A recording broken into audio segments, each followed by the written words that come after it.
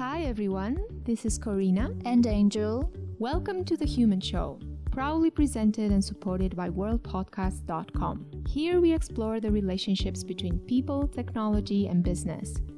Join us on this journey where we interview anthropologists, other researchers, and industry people from all over the world, from India to Kenya, US, Europe, to right back here in New Zealand. Hi friends, in today's episode we are talking to Sarita Fae Jarmack, a feminist anthropologist currently exploring the discourse of privilege within the South African art world as a PhD candidate in the anthropology department at the University of Amsterdam through a European Research Council project, Becoming Men. We are talking to Sarita about the making of her PhD and get a glimpse into all the processes that happen on the way, which as she herself admits are rarely given visibility. Sarita shares how she has come to crystallize the topic, calibrate her personal interests with those of the project, as well as the biggest challenges throughout its entirety. Sarita also shares with us the key moments of trust building in oneself as a researcher, academic, and individual. She also ponders on the value of her work and its place in the production of knowledge, as well as on the feeling that academic space can provide, which, as she says, can be both comforting and distracting. At the end, we ask Sarita to give advice on what are the questions one should ask oneself before embarking on this long academic pursuit. We hope you enjoy it. Hi friends, we are here tonight with Sarita Jarmack, anthropologist, and my colleague for the postcard, Maria. Hi! Hello! Hi. We will be diving this evening into the fascinating journey of Sarita's PhD. So, we welcome you on this path with us. And just before we start, Sarita, maybe you can tell us and also our listeners a little bit about your project. Sure. Well, thanks for having me. And my interest for the past 5 years has been studying basically industries of critique. So I have specifically been interested in the art industry in South Africa, or sort of like the art scene in a post-colonial and post-apartheid setting of Johannesburg. And this means that I ask questions like, what is the role of progressive politics, like anti-racism, in both the making of artwork, but also in the making of an art scene that generates profit and is, of course, part of more of a global art economy. So I'm often looking at gatekeeping and meaning-making in those processes. Wow. Take us a little bit back to the beginning of this. What motivated you to pursue this type of degree, but also this topic? So we're going to have to go a little bit further back. Even further, okay. Because the project is quite different from where I started, but it all sort of loops together. Since we're exploring this sort of the making of a really long-term project, which is what a PhD is. I'll start about, I think, like 8 or 9 years ago in 2012, when I was working in the UNESCO office in Nepal. And there was a load shedding was happening, so there was no power to work. And I was looking at a bunch of these gender pamphlets that were laying around. And they were just, I think they had been also from a couple years prior and a bit dusty. And of course, they were all about women and how to include women in systems and spaces. So I was like, okay, cool, but where are all the men in this? And so there's many people that have, of course, asked this question before me. So I think that someone like Nancy Dowd has called this the man question. But what is interesting is that following that experience, all of these programs around men and masculinity started popping up throughout the years. And after UNESCO, I eventually went on to write my master's thesis on the negotiation of masculinity among marginalized communities. So And then I did my writing from a small attic apartment in Düsseldorf, Germany, which is where I moved next. And there I finished the thesis. And I also applied for a lot of jobs afterwards and wrote a lot of proposals and to hopefully continue my research. Yeah, would continue with my master's topic, or the topics of my master's. Sorry? When did you know that you would like to continue your master's topic, or was it there for you all along? When did that crystallize?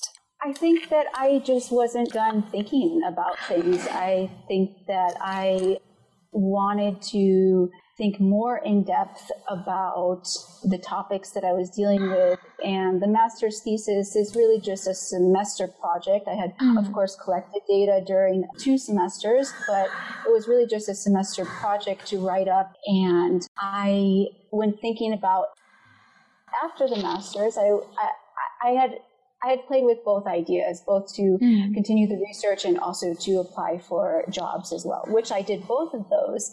And I did that for 2 years, which means it's a lot of rejection that happened. Yeah. And so I spent a lot of time writing from the attic in Germany. And of course, I was doing different jobs here and there, but I think a big part of the industry is rejection, a big part of the academic industry, since you're writing all these proposals and grants and things like that. So in between the proposal writing and the rejections, I was spending a lot of time taking breaks. And in the city, in Düsseldorf, I would go around to art galleries, and I started to really get into the art scene. And exploring the institutionalization of expression, if sort of in hindsight, that's where I was moving towards, and thinking about this idea of genius making, which is really rooted in this notion of individual success made possible by invisibilizing labor. So this, of course, is attached more to sort of men throughout history, and this is where I was playing with these ideas and sort of mulling them over in my head, and then continued writing my proposals.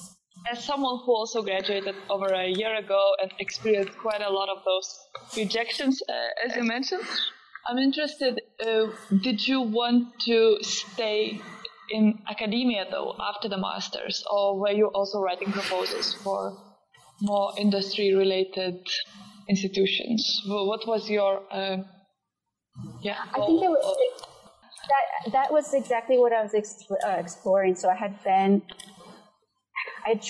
worked in NGOs. I had worked in did an internship at UNESCO. My background is in special education, so I was really very interested still in continuing exploring literature and research and thinking critically about the institutions that I had been part of, and wondering what else could we develop within those institutions, and maybe how to put academics that are thinking critically about the systems in conversation with people, of course, that are working in those institutions as well. So I think that I've always done a bit of one foot in education and one foot out. So my application process is also continued in that way, I suppose. And actually, because the proposal writing was focused on men and masculinity scholarship, I was often suggested to pursue a position in the gender departments. And what's interesting about it was that I would receive a lot of feedback from European institutes in sort of more in Scandinavia or more northern European institutes that had said, this is nice, but we have solved gender to some extent, or gender equality to then. Like, so we've sort of achieved gender equality, which was always a bit confusing. And the projects were, supposed to, maybe focus in another area or in other spaces geographically. And it was important for me to do my project with ethnographic methods and from an anthropological perspective. And so I really wanted to move towards an anthropology department, and eventually, actually, there was a project called Becoming Men that was advertised out of the University of Amsterdam and the anthropology department there. And it really became an opportunity for me to further my research in the area through the approaches that I thought I could be innovative with at the time. And so I was met with creating a proposal that would be interesting to the Becoming Men research project, which was headed by Eileen Moyer. And the last thing I guess I'll say about the application is that then this was the initial stages of the application process for me, and that it was eventually accepted by the research project, and Eileen Moyer became my supervisor. So that's how I ended up at the University of Amsterdam. So there had to be a project that reflected your personal interests, basically. Which was very lucky. Was it a matter of luck, Sarita? That's what I wanted to ask you, or is it just a matter of other factors that also contributed to your fortuitous meeting with that project? Well, first of all, I was building up my profile throughout those years. So even though there were letters of rejection, I was doing other jobs and working and becoming parts of networks, which I think is important. And important if that's the direction you want to go in, to continue doing the work, if you have the capacity to, because to some extent a lot of that is volunteer work as well. So and I think that it's a lot of luck as well. It just so happens that projects will pop up, or that the application will be of interest to the project. I know that, well, actually, I don't know, but I know that the projects tend to receive a lot of applications because there are so few paid PhD positions, and there's a lot of people that want them, and it makes it very competitive and difficult to eventually, hopefully, move into one. Yeah, and I can imagine even writing those proposals that get rejected further, it requires a lot of time and to a certain extent free labor. Exactly. So if you have the capacity to do and write proposals, it takes a lot of work.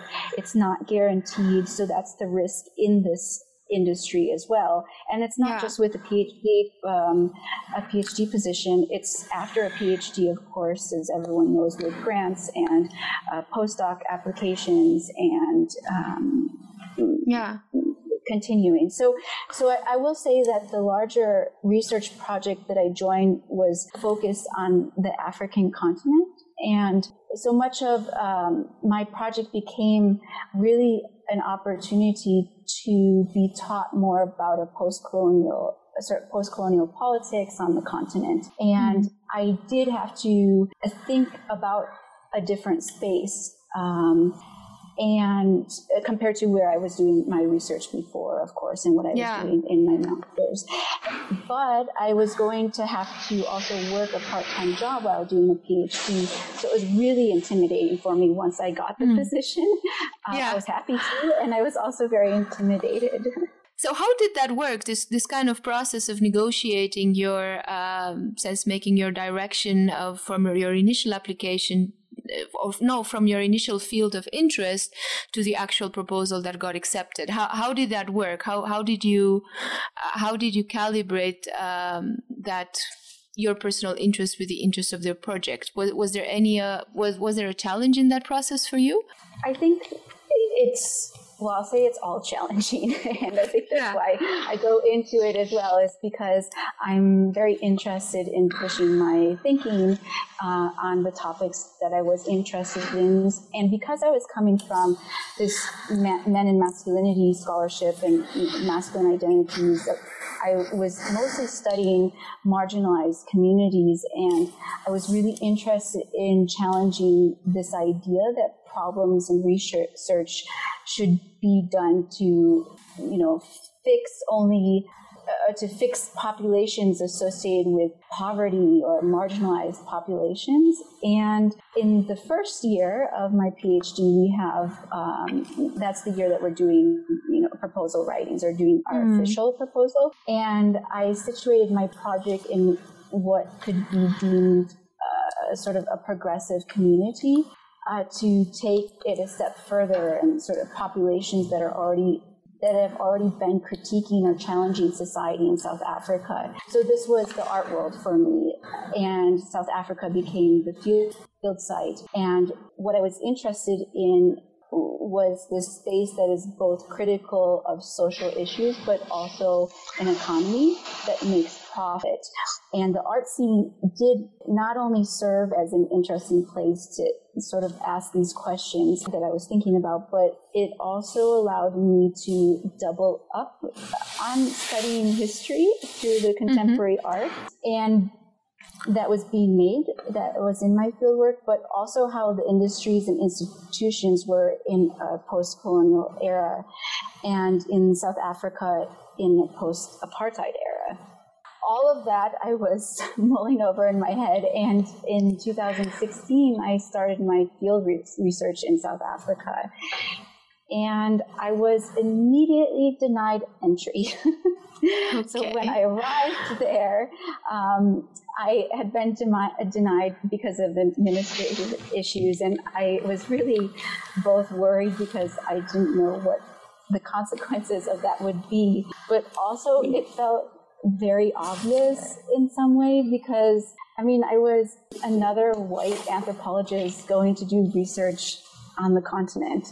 And this whole initial experience that I had when I first went to South Africa ended up landing me in Johannesburg instead, where I did have a lot of conversations around exclusion, but also this moment that I was there was the year after the Rhodes Must Fall and Peace Must Fall movements that were occurring that called for furthering processes of decolonizing in higher education in South Africa.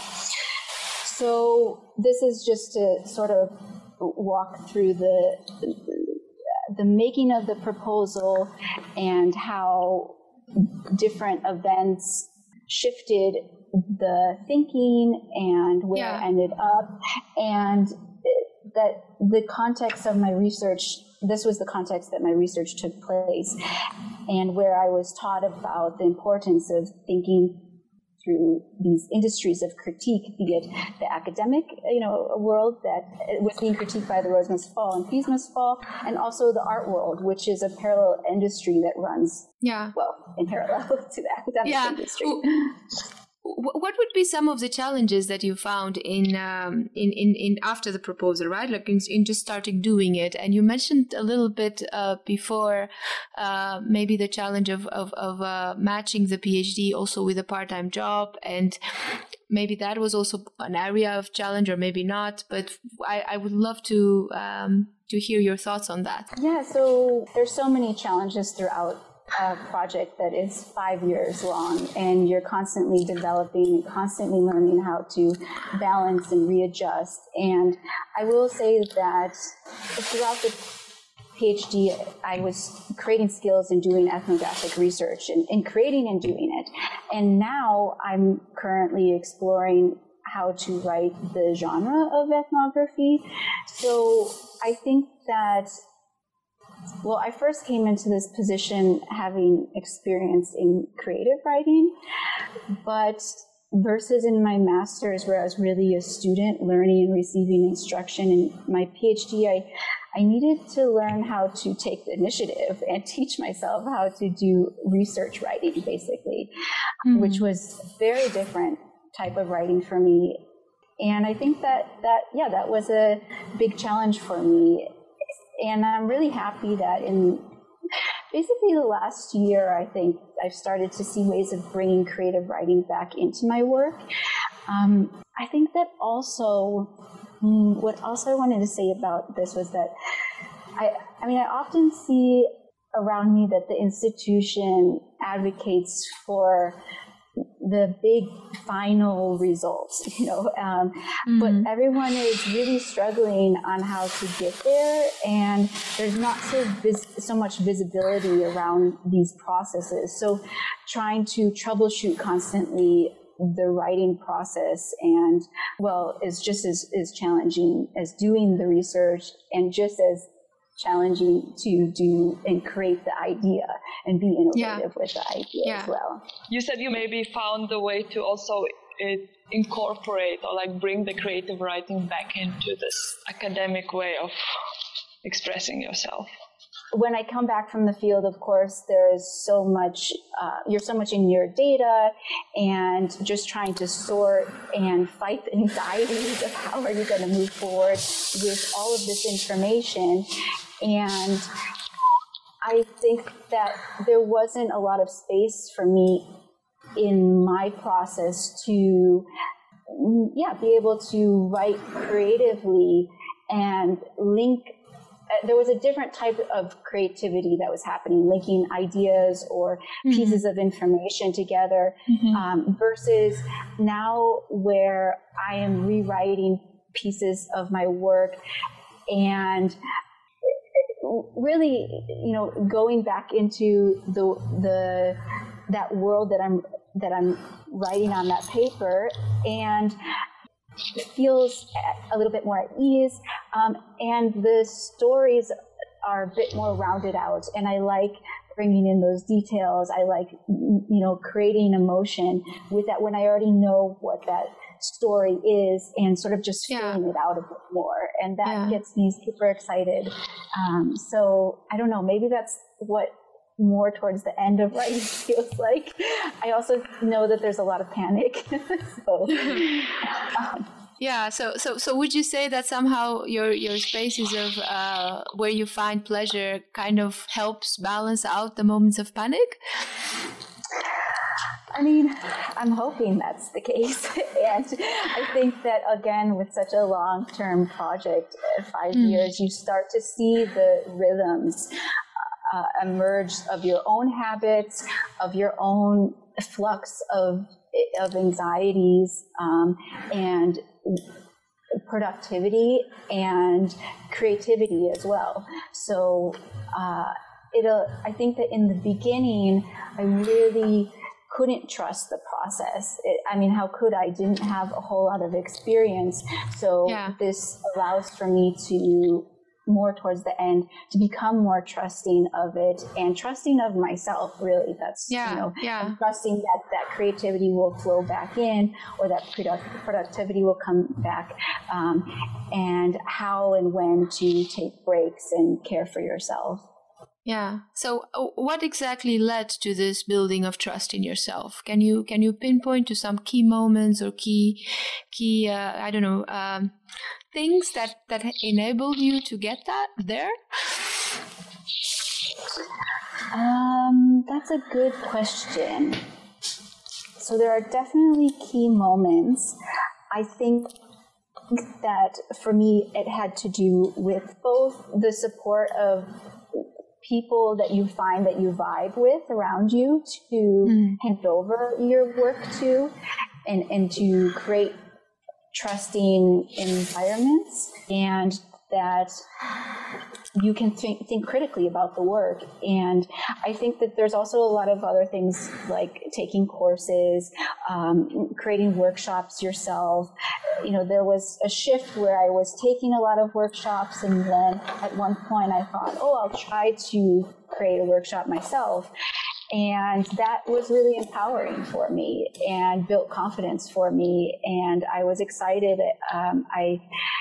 to bring people together, and that wasn't necessarily something that I was able to do, had the energy or the confidence to before that. So I think it has to do with your community. It has to do with your own processes and your own self-discovery as well, and also learning how to move through these works and get feedback on them and develop it. This has to do also with where you are pursuing this type of long-term project, a PhD, because I understand that it's very different in the U.S. versus the U.K. versus, other countries in Europe and elsewhere in the world. So I think that it depends on what you're allowed to do, what's expected of you, and how you can also create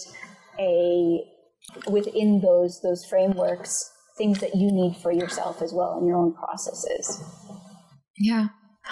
I have a question, listening back to your story from the beginning, those 2 years, writing applications and getting rejected to all the experimentation and the learning processes that you went through up until this moment. I wonder, it sounds also at the same time a story of resilience, going through this process of applying and going through a PhD. So I wonder if this resilience it's part of your personality, or something that you already had as a starting point in this process, or something that gets naturally developed as you go through this process more phenomenologically. I think both. It's nice if I'm a bit resilient, but I think that also or not a bit, but I would suppose that in life you have to be resilient as creatures on the earth and making your way. But also throughout the process and gaining experience and confidence with new tasks, new skills that you acquire, new communities that you become a part of that hopefully lift you up and give you confidence and that you collaborate with. So I think that it's all part of the process. And, entering into an academic industry, where there's, of course, like a limited amount of resources, it's tough because the reality is that, as I mentioned before, there's only a few positions, and the industry promotes the idea of access based on merit. And we all know that the possibility to gain the right skills or get access to, quote, the right networks, it's a very complicated process for people with all sorts of different skills and struggles. And I see that play out in my cohort and my community as well. It's also hard to give advice because there's different lessons that everyone is learning, and there's different prejudice that everyone is dealing with, and different, insecurities that we all have. So I guess I would just say that you can't put all your value in your work as well, and sort of don't let capitalism win. I guess find other things to do as well. I wonder, because you're mentioning so many dimensions that are asked of a PhD candidate. I wonder where would you conceptualize the value that you're producing, and also looking back into how you started with just a desire to dig deeper into a topic of interest. So to what extent, how does that land for you in a space of production of knowledge, and what does that look like at the end of this process? That's a really great question. I think that it depends on where you want to head, and being able to have a bit of perspective in being able to focus on the skills that will benefit you and where you want to head. Because, for example, you may not want to well, first, some people don't want to stay in academia, which is also, then you have to pick the skills that you want to hone for the area in which you do want to go in. And that may not be, for example, writing. So to go to a whole bunch of writing classes may not be the most beneficial, or to learn how to do grant writing specifically for academia may not be beneficial. You may just want to get the degree in the area of interest so that you can apply it when you move into different organizations that deal with those areas, like gender equality. And I think that that's what is important to acknowledge, that we all have these different paths and different ways of doing a PhD, and that even though there is a certain finish lines or accomplishments that you need to have in it to tick them off, it's a balance between exploring things that you might not have tried otherwise, but also focusing on the things to get the PhD done as well. So, for example, in my last year now, it's, learning how to also say no, because you need to protect your space or your time to get that PhD done and to get that writing done. And so that both that I'm sure your supervisors want you to finish it, but also that you can move on to the next thing. Sarita, I would like to ask you, what is it that you would like to go for? Where will you be heading? So, well, first I need to finish the chapter that I'm working on right now. So that's short-term goals. But also, in the long run, it's really important for me to work on multimodal and art projects. So because I want to continue thinking critically about the ethics of knowledge making in post-colonial settings. So I would like to keep moving in that direction.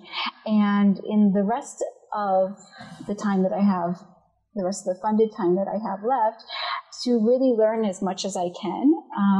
Because as I mentioned before, after there are no guarantees. So, and I really want to, foster a believing in myself and the creativity that I continue to work with for these sorts of projects. Yeah. Sarita, I wanted to ask you, kind of comparing your past years into the PhD to your previous work in development, what would you say the PhD track gave you that other uses of your time, particularly in that type of workspace, lack or don't bring to the table? Well, I've spent more time in academia than I don't know, I have to do the math actually, than in NGOs and other projects. But I think that for me, I also am good at, I think, sort of brainstorming and thinking critically about the thought processes and what happens in programs, or the ways in which we, sort of make the knowing about projects. So back to this knowledge making and sort of the way in which we believe that things should happen, and to question why. And I think that academia gives me the opportunity to hash out and spend a lot more time with the why, which can be very destabilizing. So you need that space and you need that time, and hopefully, through the writing allows for you to process some of that. So you can be in conversation or go back to the work that in NGO, for example. Okay.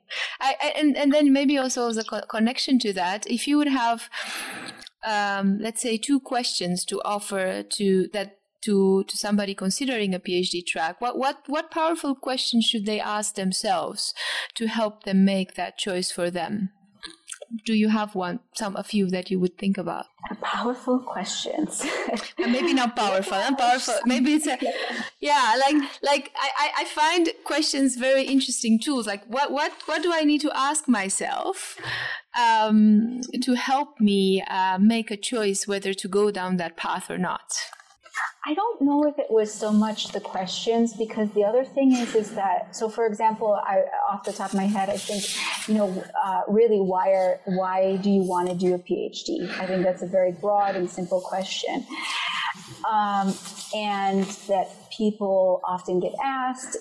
And I think the questions were more, I don't know if I would have listened to all of the questions. I don't know if I did listen to all the questions in the beginning.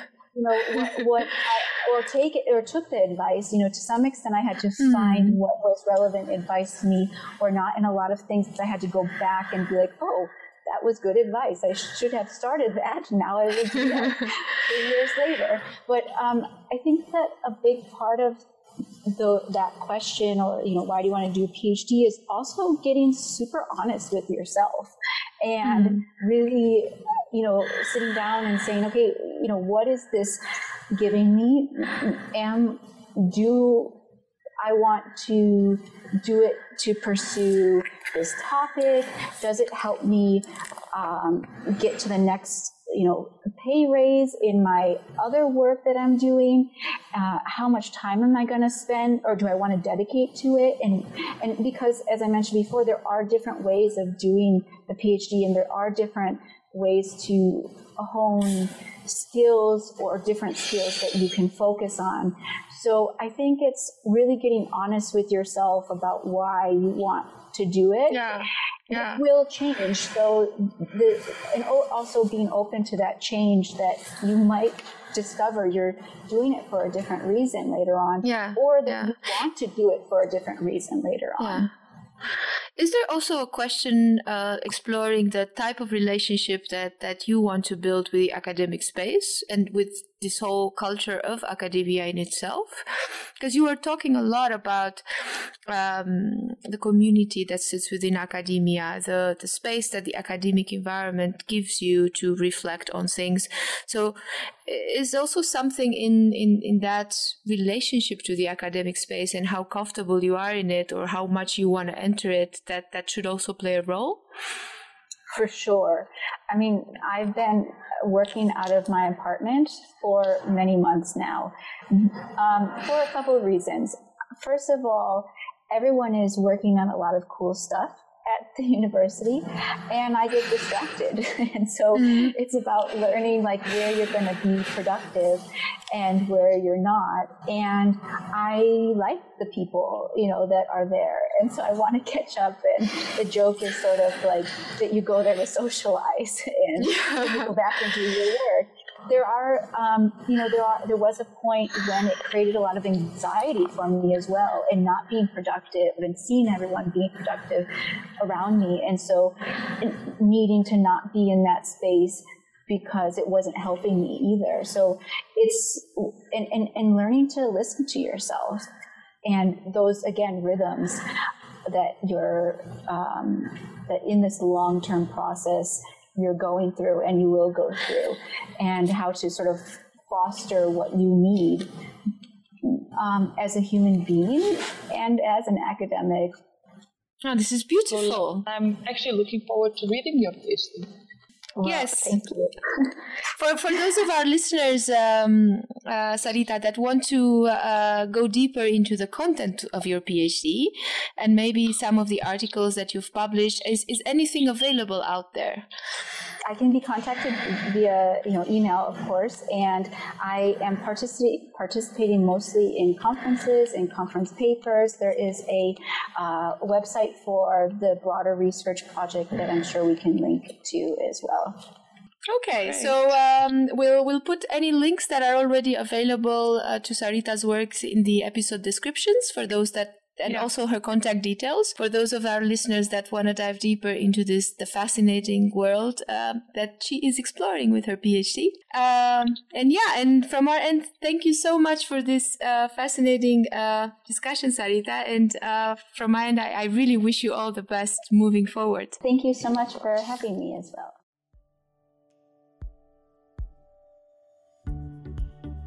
Thank you for listening, everyone.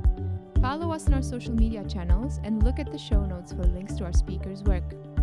Join us next time for more interesting conversations.